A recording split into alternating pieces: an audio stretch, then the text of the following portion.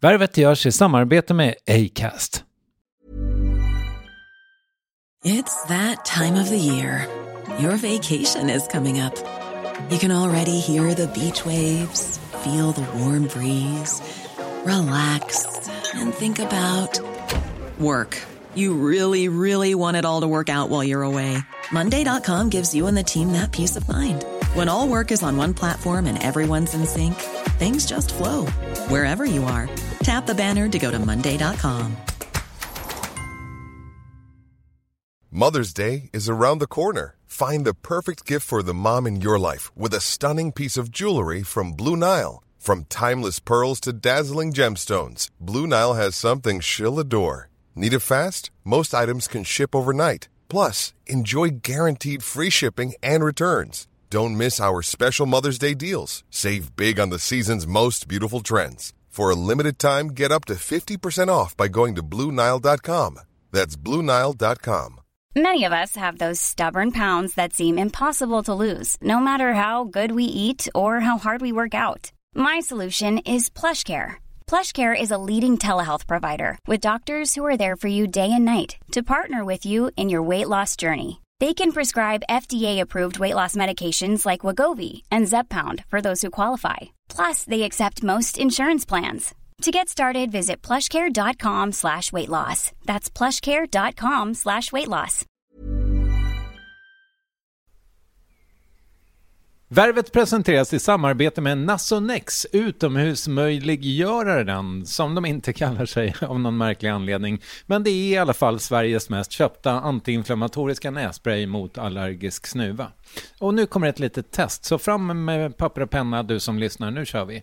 Fråga 1. Vill du vara ute mer i naturen? Fråga 2. Sitter du framför en skärm lite för mycket? Fråga 3. Är du allergisk? Om du har svarat ja på någon av frågorna så tycker jag att du ska bege dig till beanoutsider.se. Jag vill för övrigt poängtera att Nasonex nässpray är ett receptfritt läkemedel från 18 år för behandling av symptom vid säsongsbunden och perenn allergisk snuva. Rådfråga läkare om du är eller tror dig vara gravid eller ammar, eller om du planerar att skaffa barn, har en obehandlad infektion i näsan, nyligen har genomgått en näsoperation eller har en skada i näsan. Får ingen effekt inom 14 dagar eller om du redan använder läkemedel med kortison ska du kontakta läkare. Använd ej mer än 3 månader utan läkarkontakt. Stort tack Nasonex och beanoutsider.se. Värvet sponsras av SAS Eurobonus och SAS Eurobonus Mastercard. Och det här är ett budskap som jag tänker kan vara bra för den som antingen gillar guldkant på till exempel tillvaron eller för den som gillar att slå 2 flugor i en smäll. Om jag tittar på vad jag gör av med under en dag så är det typ 85% mat. Kanske tar jag en kaffe ute och relativt ofta unnar jag mig en lunch, men framförallt så handlar jag middagskäk och det blir nästan alltid ungefär 327 kronor. Och jag är förvisso med i alla mataffärers kundklubbar så jag får väl något slags luddig poäng på mina köp, men får jag poäng på allt, överallt? Jag får ju inte det och det är dumt, för visst, Eurobonus kan användas till resor, lounger och uppgraderingar, men otroligt mycket mer, som att bo på något av de 250 000 anslutna hotellen som finns att välja mellan. Perfekt om man vill ha en staycation med sin partner eller så. Och just nu, mellan 23 april och 5 maj, får du 5 000 Eurobonus extra poäng om du ansöker om ett SAS Eurobonus Mastercard kreditkort. Kreditkortet som ges ut av SEB Kort Bank AB, där effektiv ränta är 19,27%. Vilket exempelvis blir 47 108 kronor om du använder 40 000 i kredit i ett år. Men det är förstås inget tvång att utnyttja krediten. Få poäng på allt överallt och du börjar på saseurobonusmastercard.se. saseurobonusmastercard.se. Tack SAS Eurobonus och SAS Eurobonus Mastercard. Det här är den förkortade versionen av Värvet. Vill du höra hela konkarongen, återvänd till Acast-appen till exempel. Hur som helst, trevlig lyssning.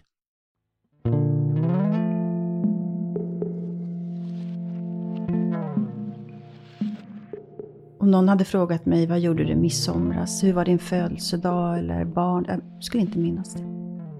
År tillbaka hade jag inte kunnat. Om inte jag hade haft min dagbok så skulle de här åren varit ett enda töcken faktiskt.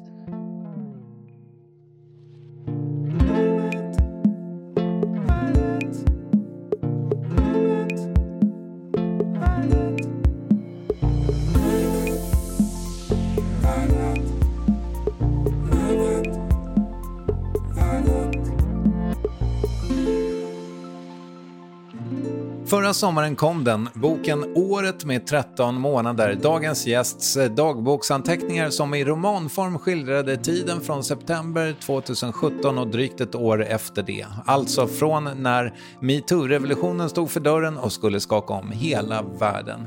Åsa Linderborg var vid tiden kulturchef på Aftonbladet och en av de mest centrala gestalterna genom den hösten, närmast som kritiker mot namngivningarna men också som del i granskningen som ledde till kulturhuschefen Benny Fredrikssons avgång och enligt vissa även hans död. Nu har det gått ett år med 12 månader sedan boken kom och diskussionen efter den, varför ålder har betydelse, framtiden och den svenska kulturdebattens puls, det går vi in på i värvet med författaren och skribenten Åsa Linderborg. När vi sitter här nu så är det ju högsommar. Mår du piss som vanligt över det? Jag tycker inte om sommar, det är inte för mig riktigt. Jag funderade på det, för det där säger du ju varje år, känns det som. Om jag betalade stans bästa KBT-terapeut i syfte att du skulle bli en sommarälskare, tror du att jag skulle lyckas med det? Ja, lite bättre den här sommaren än om du hade provat för 2 somrar sedan i alla fall. Okej. Men jag tycker det är väldigt jobbigt med barmen. Jag förstår inte vad jag ska på mig för jag har väldigt fula ben så jag kan inte visa dem. Och jag tycker jag kan inte läsa ute, jag kan inte skriva ute. Man förväntas vara utomhus. Och det tycker inte jag om att vara. Jag tycker alltid om att vara inomhus. Om jag inte reser till väldigt stora städer. Tvingas du ta semester på somrarna? Ja, eller tvingas ju, men det gör jag ju. Men då har jag ju alltid skrivprojekt på gång. Okay. Jag tycker det är nervöst att vara ledig också. Jag tycker jättemycket om rutiner och sådär. Struktur tycker jag. Det låter väldigt fyrkantigt och tråkigt, men om man är, som jag är uppvuxen med en alkoholist, så förstår man värdet av rutiner och struktur. Men vad gör du med den här sommaren? Då ska jag vara lite i Stockholm för att träffa barnbarnet och sen så ska vi vara uppe i Jämtland. Okej. Om vi då går tillbaka till det tänkta scenariot där jag hyr en KBT-terapeut för att du ska bli kvitt ditt sommarhat. Kan en människa förändras? Absolut. Okej. Det är en väldigt viktig del av min syn på allting. Det är att människan kan förändras. Jag är helt övertygad om att man kan lära sig att gå vidare. Det är det som är människans absolut största skillnad gentemot djur, skulle jag säga. Att man kan grubbla, lära sig, gå vidare och att man kan fatta beslut. Liksom, så där ska jag faktiskt aldrig mer göra. Man kan utveckla ett samhälle, man kan utveckla en människa. Jag tror också att man kan lära känna sig själv mycket bättre än man egentligen tror. Man tror att man har kontakt med sig själv, kanske man har. Man tror att man känner sig själv, kanske man gör ganska bra. Men jag tror att man ska vara glad om man känner sig själv till 15% bara. Och resten är hemligheter och outforskat. Okej. Tror jag. Men om man då tar liksom, för man får väl ändå säga att året med 13 månader var ett stort projekt liksom för dig. Vad lärde du dig om dig själv av det? Jag har alltid sedan jag var barn fått höra att jag är starkast i världen. Åsa, hon är så stark, hon klarar av allting, hon är så duktig. Och det har ju varit en... Du har trott på det? Ja. Eller jag har vetat att jag har liksom väldigt stor kapacitet liksom, att jobba med ur alla situationer. Och jag klarar mig själv ganska bra. Jag tycker om att vara ensam. Och sen så plötsligt bara rämnade allt. Och då förstod jag ju att ingen människa kan bara leva av sin egen kraft. Att jag blev ju väldigt beroende plötsligt av vänner och jobbarkompisar och familj. Och jag blev beroende av min dagbok också. Förut har jag antecknat mest för att hålla koll lite grann så där på vad som händer i mitt liv. Nu var jag verkligen beroende av att hålla den i handen. För att spjälka upp och bena ut. Är det okej att vi pratar ganska mycket om den? Absolut. Ja, vad härligt. Hellre det än mitt nuvarande liv. Jag tycker det är så... Alltså i min skönlitteratur är jag ju väldigt, väldigt privat alltid. Men jag har jättesvårt att prata om mitt nuvarande privatliv och så har det alltid varit. Okej. Men nu skrev du, när vi sitter här för någon vecka sedan, om MeToo igen. Och det aktualiserades då. Nu får lyssnarna ha lite abstraktionsförmåga eftersom det är några veckor sedan det hände när de har det. Men så skrev de MeToo igen apropå Cissi Wallins ursäkt, tror jag. Kommer du någonsin bli klar med MeToo? Oj. Varje gång jag skriver en text så tänker jag hoppas att det här var den sista texten. Men det här är ju frågor som är viktiga, tycker jag. Och som är svåra också. Så att, och som är eviga. Oavsett man kallar det MeToo eller inte. Så att det här fenomenet tror jag vi aldrig kommer att liksom bli klara med. Jag hoppas inte det. För att det är viktigt. Sen är ju frågan hur mycket energi jag ska lägga ner på det. Och jag tänker ju alltid så här, men nästa gång så kanske det är någon annan som skriver det här som jag tänker. Men det händer ju liksom inte. Nej. Så då tänker jag, fan, jag får skriva en text till då. Det är den sista. För det känns ju som att liksom, även om du då på ett sätt i boken bearbetar ett trauma, eller flera trauman. Men så känns det ju som att liksom, när jag lägger ifrån mig boken så är du inte, det betyder ju inte att du är klar med det traumat. Eller? Nej, absolut inte. Och det året med MeToo-journalistik, då blev liksom journalistik en existentiell fråga för mig. Vad är man när man är journalist? Och vad är det här för en ganska så genomrutten bransch faktiskt? Så den frågan blev ju akut existentiell för mig. Men sen kom jag ju alltid för resten av mitt liv och leva med anklagelsen om att jag har drivit Benny Fredriksson i döden. Och det måste jag förhålla mig till hela tiden. Och jag skulle ju kunna försöka smita från det där. Det har varit väldigt lätt för mig att inte skriva den här boken. Men istället har jag ju skrivit en bok som gör att jag för alltid som naglar fast mitt eget namn med hans namn. Var det värt det? Ja, det var det. Men däremot skulle jag säga, det är jättemånga som går igenom en sån här krisperiod som jag har gjort och säger, jag gick så starkt ur det. Jag är så glad ändå trots allt att jag har varit med om det här. Så det kan jag säga, det är inte jag. Jag önskar att hela det där året bara kunde raderas. Att jag aldrig skulle behövt vara med om det där. Eller... Jag tror inte på dem som nästan religiösa eller försöker övertyga sig själva om att det är jättebra att gå igenom en kris. Det tror jag inte alls att det alltid är. Nej. Med liksom dina historikerglasögon, om man tittar på MeToo-revolutionen. Är det historiskt? Ja, det skulle jag säga att det är. Eftersom, jag menar, kvinnorörelsen har ju funnits på sätt och vis i evigheter. Men det är klart att det är historiskt eftersom det fick en sån global kraft på grund av den här nya tekniken.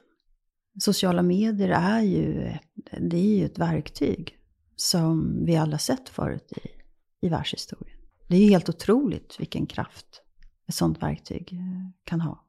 Men det var en revolution? Ja, det tycker jag väl på sätt och vis eftersom alltså, om man definierar en revolution med att man ska skriva om regelverket, man ska göra om juridiken eller man ska ändra ramverket. Då är det ju en revolution. På gott och ont tycker jag. Så det är en otroligt positiv revolution att jag tror de flesta arbetsplatser idag faktiskt har handlingsplaner mot sexuella trakasserier. Jag tror att de flesta på en arbetsplats vet vart de ska vända sig om de har varit med om någonting sånt. Och jag hoppas att även män förstår att de blir sexuellt trakasserade på arbetsplatser. Det är en revolution som jag är tacksam över. Men sen tycker jag ju också att den har en baksida vad gäller rättssäkerhet och samtyckeslagstiftningen. Jag förstår de advokater som tycker att den är rätt så säker eller knölig. Det var ju ett upprop i Svenska Dagbladet, tror jag väl det var, för inte så himla länge sedan, om att man borde ändra förtalslagstiftning så att det inte ska gälla de som larmar under MeToo. Och så kan man ju inte ha det. Och då är det ju en revolution som ställer andra saker på sin spets. Det som du ganska mycket kritiserar, liksom självkritiskt också, kring MeToo-hösten var ju liksom någon slags klickjournalistik, va? Mm. Har den avtagit sedan dess? Nej, alltså alla mediehus, jag kan verkligen prata för alla mediehus här, är beroende av klicken. Man mäter och väger, jämför med dagen innan, jämför med timman innan. Den styr väldigt mycket. Är det bra?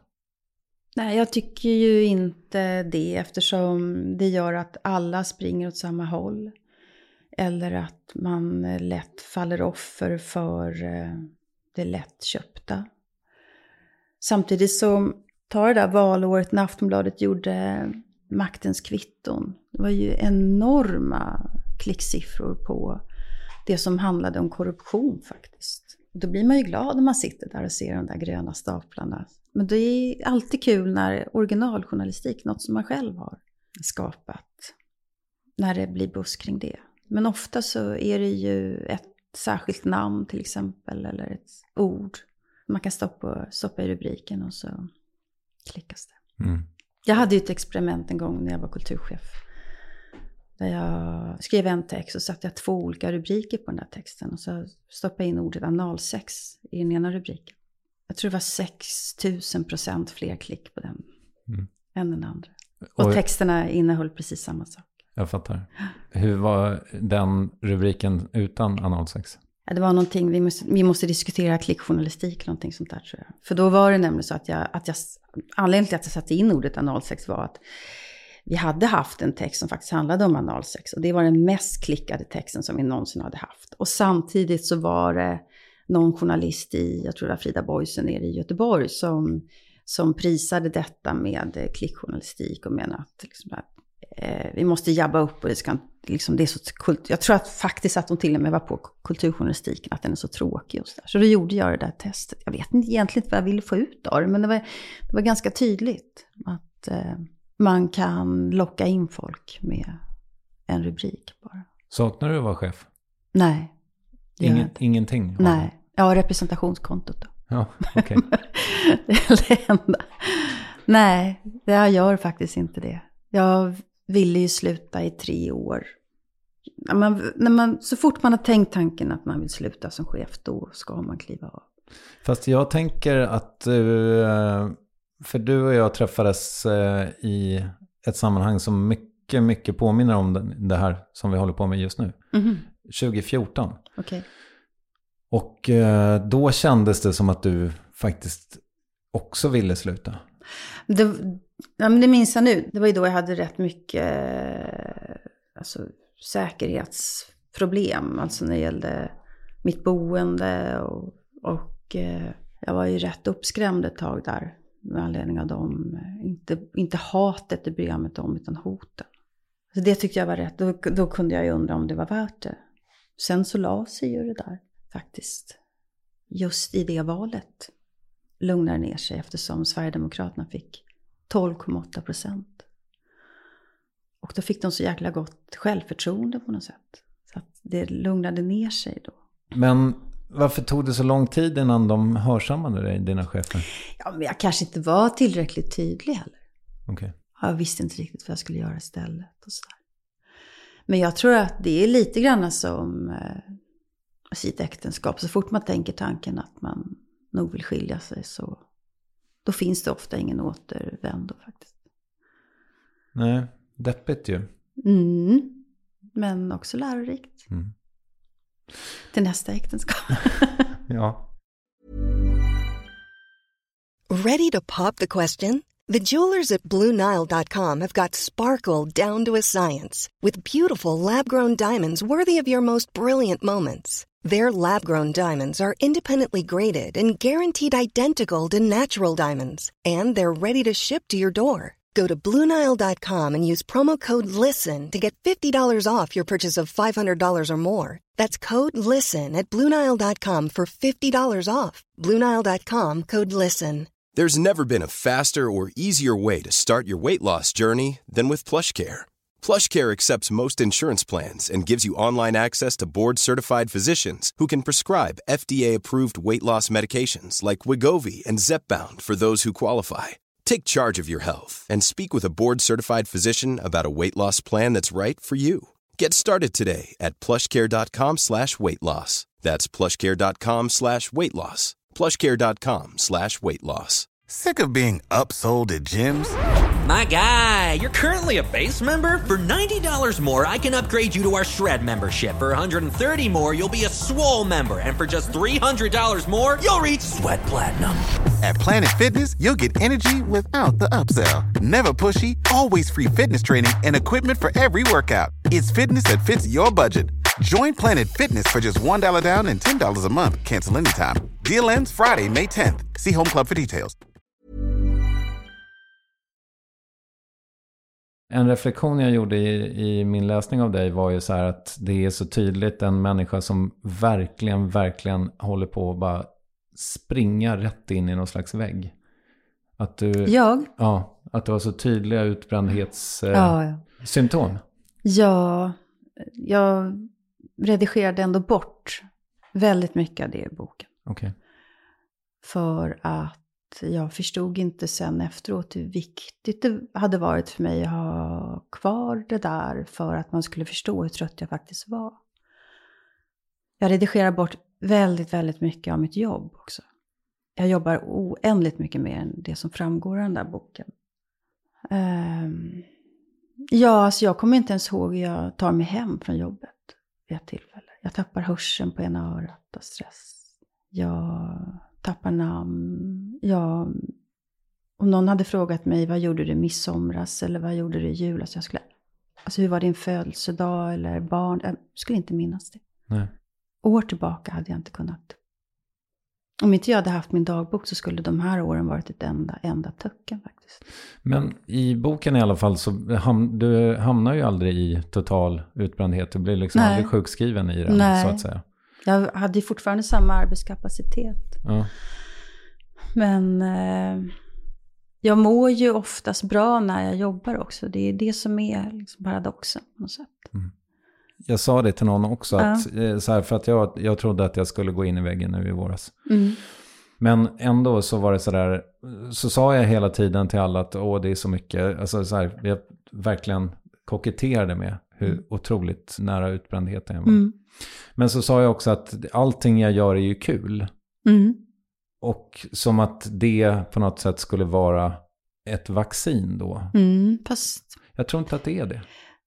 Jag tror ju det. Nej. Jo, det tror jag. Jag tror att om man har roliga arbetsuppgifter då kan man jobba fruktansvärt mycket för att man utvecklas av det. Jag tror nog att väldigt många forskare skulle säga att jag har rätt om jag läste att de som har utvecklande jobb, de blir mindre utbrända även om de kan vara väldigt slitna. Men det var ju det jag kände på slutet, att jag tycker inte att de här arbetsuppgifterna är roliga längre. Jag tycker inte att jag utvecklar mig. Jag är trött på mig själv, jag är trött på mina texter, mitt tänkande. Jag är trött att sitta på den här stolen helt enkelt. Och jag är väldigt trött på att läsa både mina egna och alla andras kultursidor. Alltså när jag tog tjänstledigt för att gå hem och skriva min bok så kände jag vill aldrig mer komma tillbaka till den där posten faktiskt. Det var så det gick till? Då var jag så bestämd. Så liksom under arbetet med året med 13 månader så sa du upp dig? Nej, jag kom ju tillbaka och gjorde ju ett försök. Men jag var någon annanstans. Hur länge var du ledig? Sammanlagt ett år tror jag. Okej. Hur såg det ut när du skrev då? Jag satt hemma.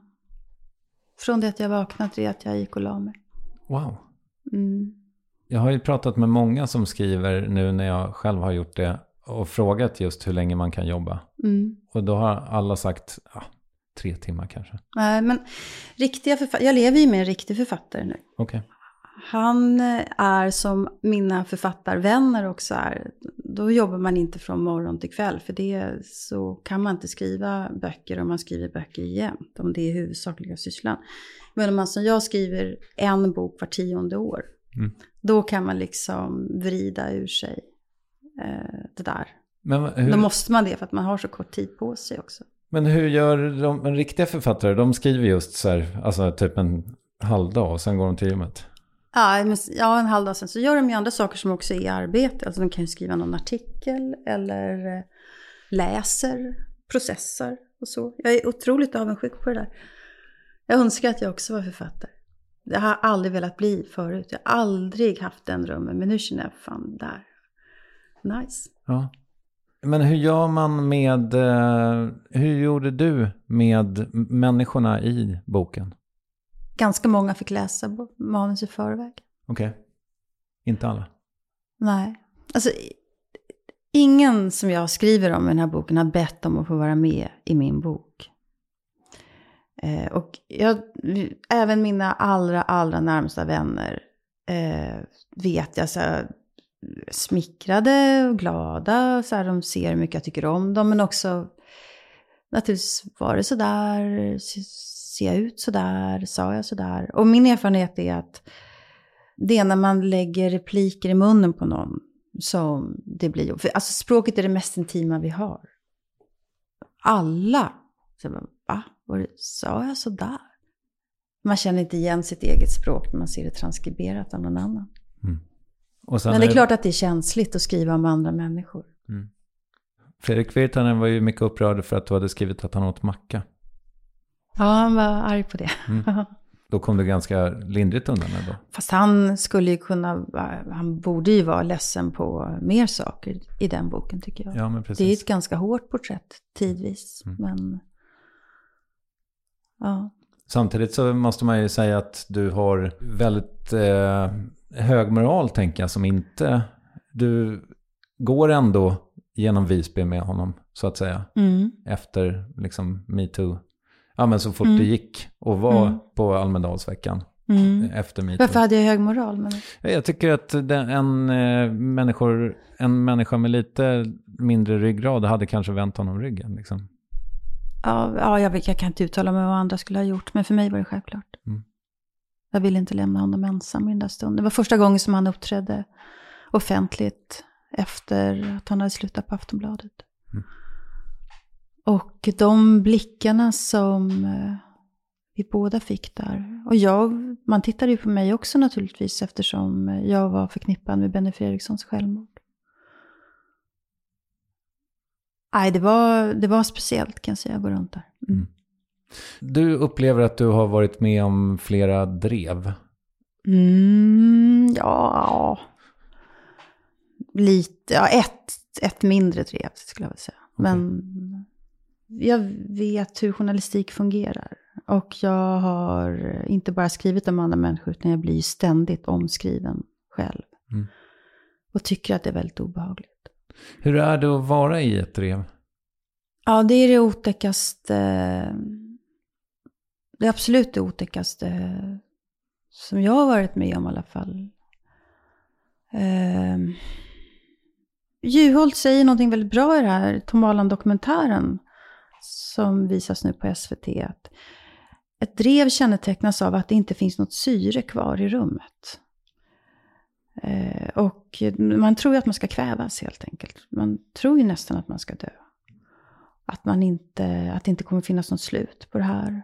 Och att man kommer förlora allt man har. Och man skäms inför även om man inte tycker att man har gjort något fel kanske. Eller att folk borde väl inte förstå. Eller jag vet vad jag har gjort. Alltså drev går ju ut på att man ska skämma ut en människa. Och säga att nu har du gjort någonting så att du ska inte få vara med i vår gemenskap.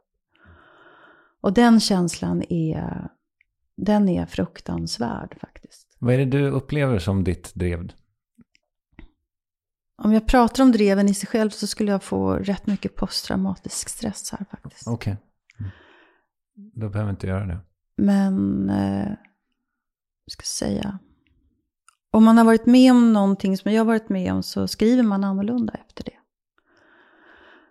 Och jag kan tycka, jag vill inte nämna några namn, men när jag tittar i offentligheten och på hur kultursidorna fungerar så kan jag tycka att det finns de som inte förstår liksom vad det gör med en människa att läsa om sig själv ständigt. Men har cancelkulturen gått för långt? Ja, men all cancelkultur per definition är väl fel tycker jag. Okej. Så... Jag menar inte att man inte, att det är klart att man ska kritisera människor som gör fel. Eller att man måste diskutera någons uppfattningar. Så måste det ju vara. Men hela den här idén om trygga rum eller att den och den ska inte få försörja sig för att den har förfärliga åsikter. Den är ju fel. Är det så att åsiktskorridoren är för trång i Sverige? Både ja och nej. Jag tycker vi är dåliga i Sverige på att lyssna på varandras bästa argument. Jag tycker vi är väldigt snabba med känslomässiga, moraliska utbrott. Samtidigt så, alltså den största censuren är självcensuren skulle jag säga. Men den beror ju å andra sidan på någonting. Vad är det som gör att jag tycker att det är jobbigt att försvara Kajsa Ekis Ekman till exempel när hon skriver om transfrågan? Varför är det så jobbigt? Varför drar jag mig för att problematisera Black Lives Matter? Varför var det så tungt att skriva om MeToo? För det var så tungt och det är fortfarande tungt. Och då skulle jag ju säga att det är för att vi har rätt bestämda uppfattningar i den här vänsterliberala mittfåran som jag skulle beskriva svensk kulturjournalistik som. Det är rätt tydliga regler. Liksom. Det är lätt att kliva över gränsen där. Samtidigt så det blir ju fler och fler andra röster också. Det finns ju en rätt intelligent, konservativ fåra nu skulle jag säga. Som inte alls behöver vara sverigedemokratisk eller ens moderat. Ja, som gör att åsiktskorridoren spricker upp lite i alla fall. Okej. Och jag har försökt från mitt håll, från vänsterhåll, att problematisera sånt som tidigare bara var självklara sanningar. Men jag är bara nyfiken på, för jag tänker att liksom en del av kritiken kanske i din bok är väl att du tycker att just kulturdebatten är lite, och du får gärna invända, men att den är liksom lite ynklig. Ja, det tycker jag. Vad kan vi göra åt det? Jag tycker att den är ynklig, inte när det gäller personangrepp, för de kan vara rätt rejäla faktiskt. Utan jag tycker att den är ynklig idémässigt. Att jag tycker att den är väldigt moraliserande och att man ska ta ställning mot det onda och för det goda och för det vita mot det svarta och bla bla. Liksom att det är så otroligt förenklat, tycker jag. Och vad man kan göra åt det är väl att man vågar sätta sig själv på spel lite mer och vågar tänka högt. Men det tycker jag inte riktigt lönar sig i Sverige faktiskt. När jag läser kultursidorna så tänker jag så här, det är väldigt många som skriver som faktiskt inte har någon genomarbetad samhällssyn eller människosyn. Och då blir det väldigt lätt så att man moraliserar istället för att problematisera. Eller bara rider ut liksom till försvar för det goda. Allt är ju mer komplicerat, tänker jag. Ja, man får väl ändå säga, jag vet inte om du har fått kritik för det, men man får ju säga att det är liksom vågat, tycker jag, att du sitter i liksom Jean-Claude Arnault-rättegången och på något sätt liksom ifrågasätter den våldtagna kvinnan. Jag var inte med under rättegången, men jag har ju läst förundersökningsprotokollet. Ja, det var ganska djärvt, ja. Alltså vad jag märker med min bok är att många blir irriterade på boken för att man kan inte riktigt, alltså man ser hur jag brottas med mig själv genom hela boken vad det gäller den här frågan om MeToo. Och att det är väldigt svårt att lägga från sig boken och sammanfatta det här tycker hon om det här. Om Jean-Claude eller om MeToo eller om vad det nu än handlar om. Alltså det är, eller Virtanen, vad som helst. feminism. Det går inte. Och jag ville för att man ser också hur motstridig jag är. För så ser i alla fall min dagbok ut. Och jag vill ha kvar det här motstridiga. För så ser en tänkande hjärna ut. Mm. Och inte bara tänkande, känsloliv ser ut så. Och det irriterar väldigt många. Att jag liksom inte guidar läsaren tydligare. Så att man sen kan säga vad jag verkligen tycker. Jag tycker den var, alltså det är liksom lite grann som att jaga en nattfjäril på något sätt. Vilken fin liknelse. Att det liksom aldrig, jag menar att jag inte får något riktigt bokslut liksom. Nej. Och hade jag haft det så då kanske jag hade lagt ifrån mig den på ett annat sätt. Ja, det hoppas jag att du hade gjort. Du skriver i den, och nu kanske jag vill att du går in då på det här som du inte ville prata om, men du skriver i den om ett nytt bokprojekt. Mhm. Men blir det? Ja, nej, det blir inte. Okej.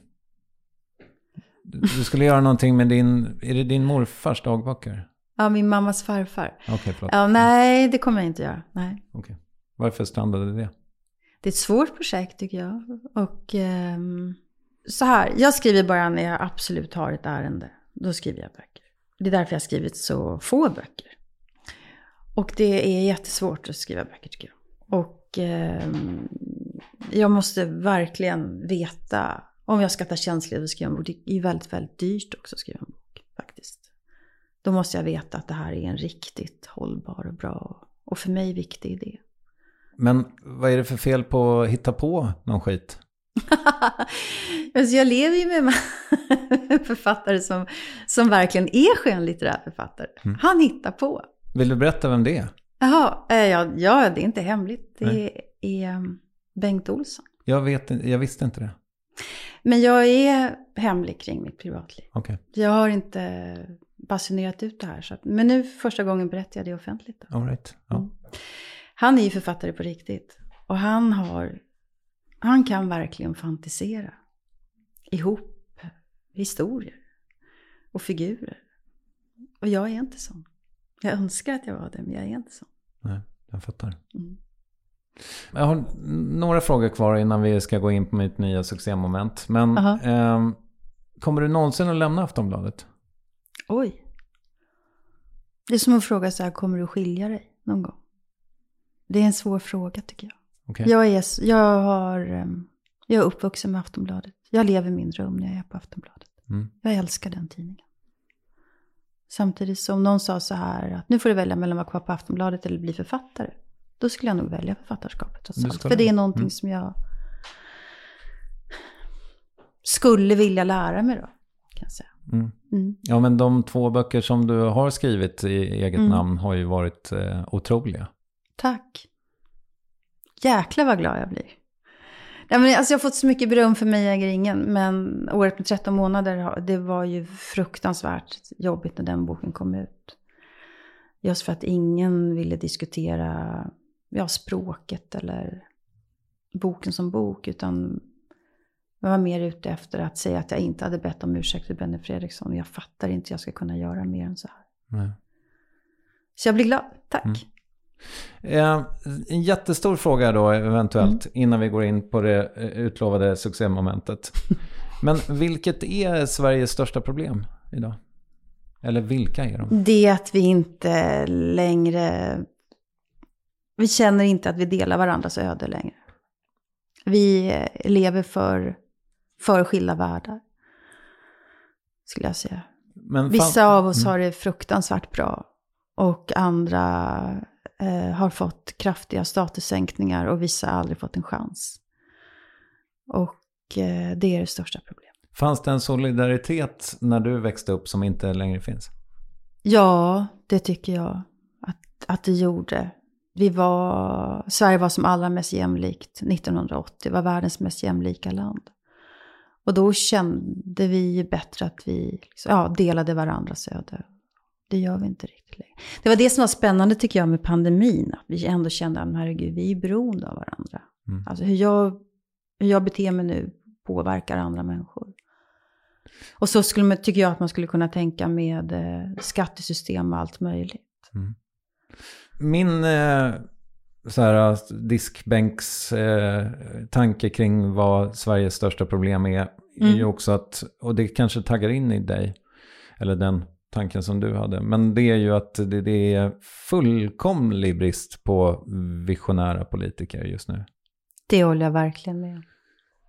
Det håller jag helt och hållet med om. Varför har det blivit så? Den enda visionen som finns är att vi ska kasta ut de som vi inte tycker passar in. Det här är ett problem som finns överallt i hela världen. Det är ju det som statsvetare kallar för postpolitiska eran som vi är inne i. Att marknaden styr så mycket så att politikens handlingsutrymme har krympt. Och politiker tror dessutom att det är mindre än det egentligen är. Och det gör att de inte vågar ha visioner. Och sen tror jag också att utopier och så är förknippat med hemska system. Och det tycker jag är så vansinnigt att det har blivit så. För att hela välfärdsstaten och idén om att alla människor ska leva ett hyggligt liv. Det var ju också en utopi från början. Som vi sen realiserade ganska bra i Sverige. Jag skulle också säga att ett stort problem är att de flesta inte fattar hur välfärdsstaten har urholkats. Det är först när man blir pensionär som man förstår hur pensionssystemet fungerar. Först när man blir sjuk som man fattar att det kan vara jättesvårt att få vård. Sen när man väl får vård så får man fantastisk vård.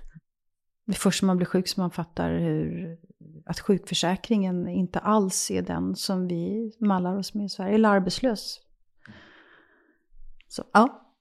Men det är för att det är medelklassens värderingar och världsbild som härskar hela offentligheten. Nu skulle jag säga är ett större problem än åsiktskorridoren.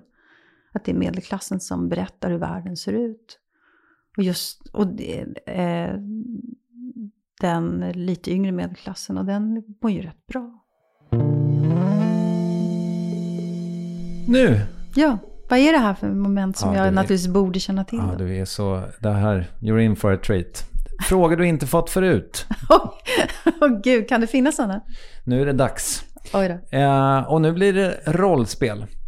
Säg att du hade så dåligt med rena kalsonger i morse att du gjorde ett par av långkalsonger.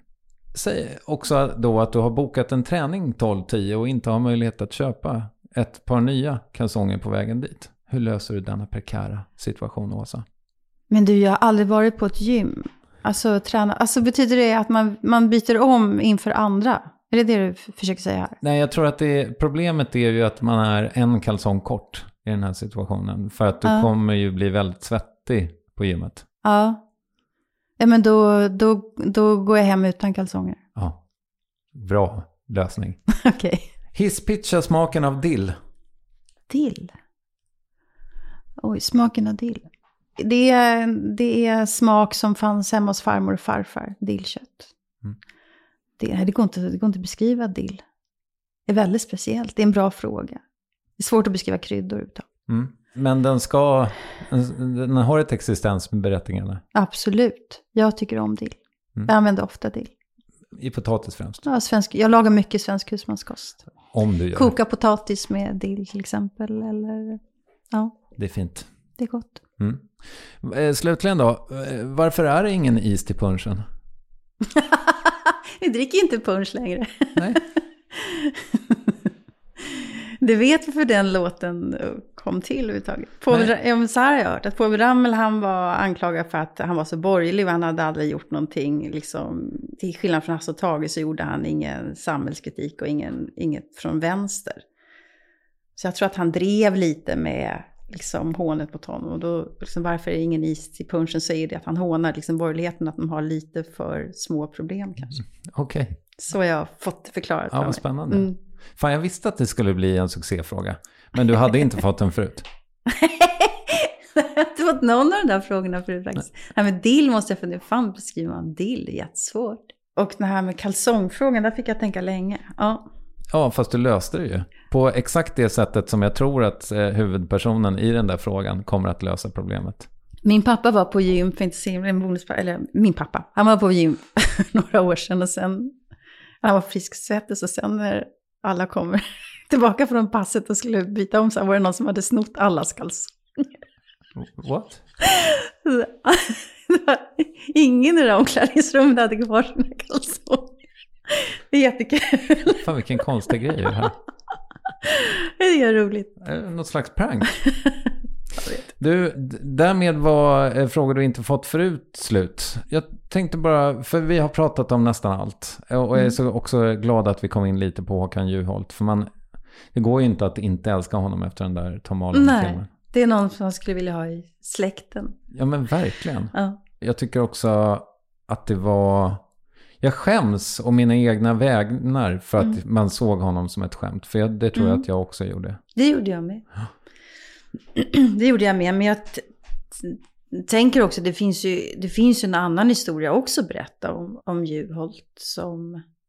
Det här är en historia där Juholt får berätta om vad han har varit med om. Men det handlar inte så mycket om själva partiledartiden. Den är lite mer komplicerad faktiskt. Men jätte fint att Tom Holland alltid ser en människa i allting. Mm. Det är så upplyftande. Är det? Ja. Innan jag släpper iväg dig, hur är din självkänsla? Den är ganska stark. Alltså man tänker på min barndom som var så här lite knepig, men den var otroligt mycket kärlek. Och jag har fått väldigt, väldigt, väldigt mycket kärlek i hela mitt liv. Och känner mig väldigt älskad i den relationen jag är nu. Och sedd för den jag är. Samtidigt så, om du skulle läsa min dagbok nu, så skulle du också se hur mycket jag brottas med.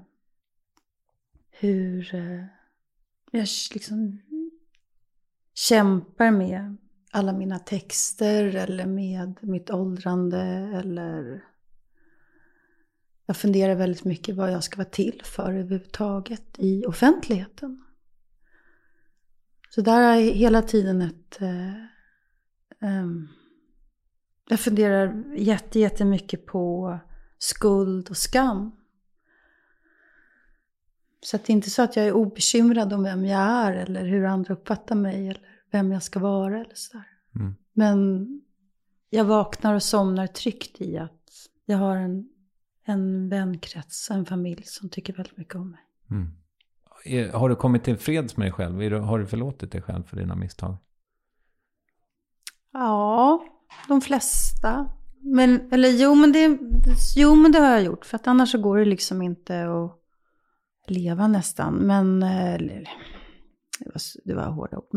Men så det kan jag säga. Att jag är tillfreds med att jag har försökt göra vad jag kan. Liksom för att förstå vem jag är och hur jag reagerar och varför jag gör vissa saker. Och jag skulle ju önska kanske att fler vågade göra det då. Sen behöver man inte ha en sån här öppen redovisningsprocess som eller halvöppen i alla fall som jag har haft. Mm. Men jag tycker jag känner mig själv mycket bättre nu än förut. Och då tycker jag ändå att jag alltid har hållit på med mig själv. Mm. Ja, men det gör man väl, kanske. Du, tack så hemskt mycket för att du kom. Tack. Har du haft det bra? Nej, men jag sitter så och undrar, fan gud vad jag måste låta självgod och bara, jag håller på och försöker bli en bättre människa hela tiden. Det låter ju så jävla präktigt. Ja, men kan du inte få vara det då? Så här är det. När jag har gjort en intervju, då kan jag ångra mig som Ulf Lundell. Alltså i veckor, månader och ibland i år faktiskt. Mm. Och det visste jag ändå. Jag tackar nej till de flesta intervjuer, men jag tackar ja till dig för att jag vet att det inte är något farligt att gå in här. Vilket gör att du kanske kommer längre än många andra skulle göra. Men det mår jag ändå lite dåligt. Mm. Du får gå hem och värvet duscha som Fredrik Wikingsson en gång sa. Ja, faktiskt jag tänkte säga jag borde kanske gå hem och duscha om jag ska till jobbet. Ja, okej. Mm. Hoppas du har fräscha kalsonger med dig. Kan byta underkläder. Tack. Tack ska du ha. Åsa Linderborg, och apropå hennes bok kanske jag kan få nämna att min debutroman Törst kommer den 27 september och den är också baserad på en dagbok, dock inte Åsa Linderborgs. Jag ville bara få det sagt och jag bad faktiskt Åsa läsa mitt manus, så nu är jag lite orolig för vad hon ska tycka. Jag säger som The Weeknd, pray for me. Men nog om detta. Värvet görs av mig, Kristoffer Triumf. För produktion med mera står Saga Markula och Carl Birgersson, och Acast är det som ger ut podden. Vi hörs om max en vecka. Tack och hej!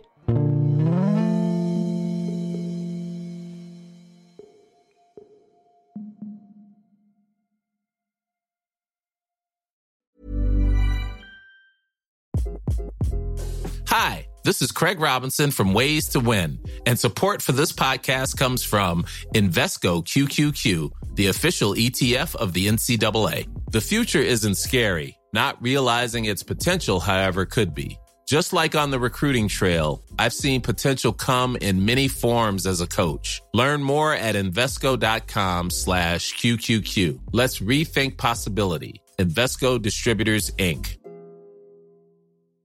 Cool fact, a crocodile can't stick out its tongue. Also, you can get health insurance for a month or just under a year in some states. United Healthcare short-term insurance plans, underwritten by Golden Rule Insurance Company, offer flexible, budget-friendly coverage for you. Learn more at UH1.com. When you make decisions for your company, you look for the no-brainers. And if you have a lot of mailing to do, Stamps.com is the ultimate no-brainer. It streamlines your processes to make your business more efficient, which makes you less busy. Mail checks, invoices, legal documents, and everything you need to keep your business running with Stamps.com. Seamlessly connect with every major marketplace and shopping cart. Schedule package pickups and see your cheapest and fastest shipping options from different carriers. With rates up to 89% off USPS and UPS rates. And with the Stamps.com mobile app, you can take care of mailing and shipping wherever you are. Make the same no-brainer decision as over 1 million other businesses with Stamps.com. Sign up with code PROGRAM for a 4-week trial, plus free postage and a free digital scale. No long-term commitments or contracts. That's Stamps.com. Code PROGRAM.